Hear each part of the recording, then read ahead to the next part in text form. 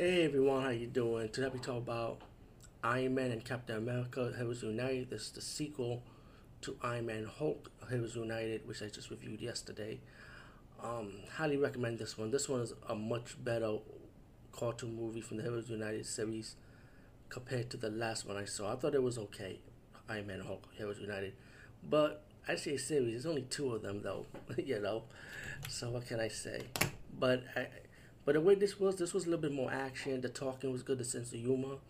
You have Iron Man, Captain America fighting, like training, and talk about each skills or their weaknesses, like how they are, but which skills is better set, which style is better, when it comes to their methods of stopping criminals or villains, pretty much they training.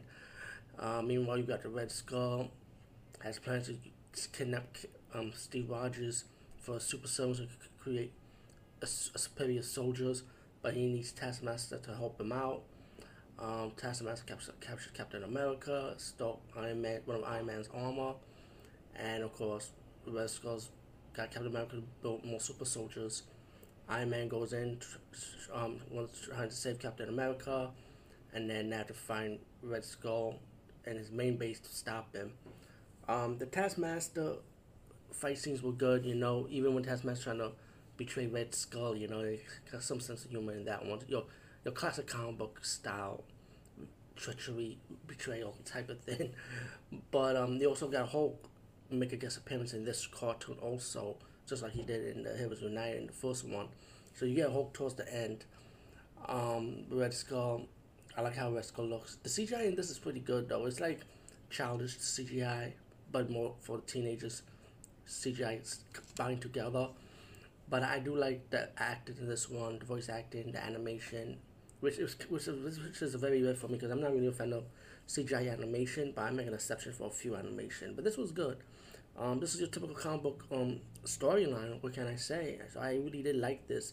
I like this much more. Like I said, I like this much more than Iron Man Hulk Heroes United. Um, it leaves you wanting more because when the credits roll up, there's no twist ending credits, so which means there's only two of these movies left. So sadly to say, there was no third one, no fourth one. I wish they did continue it because I really find myself enjoying this one. Yeah, I highly recommend it. I mean, what can I say? There's nothing bad about it. I really did like it. Anyway, Iron Man and Captain America Heroes United, check it out. Also check out the first one that came out, Iron Man Hulk Heroes United, because the two stories do go together. They are connected. Anyway, see you later, everyone.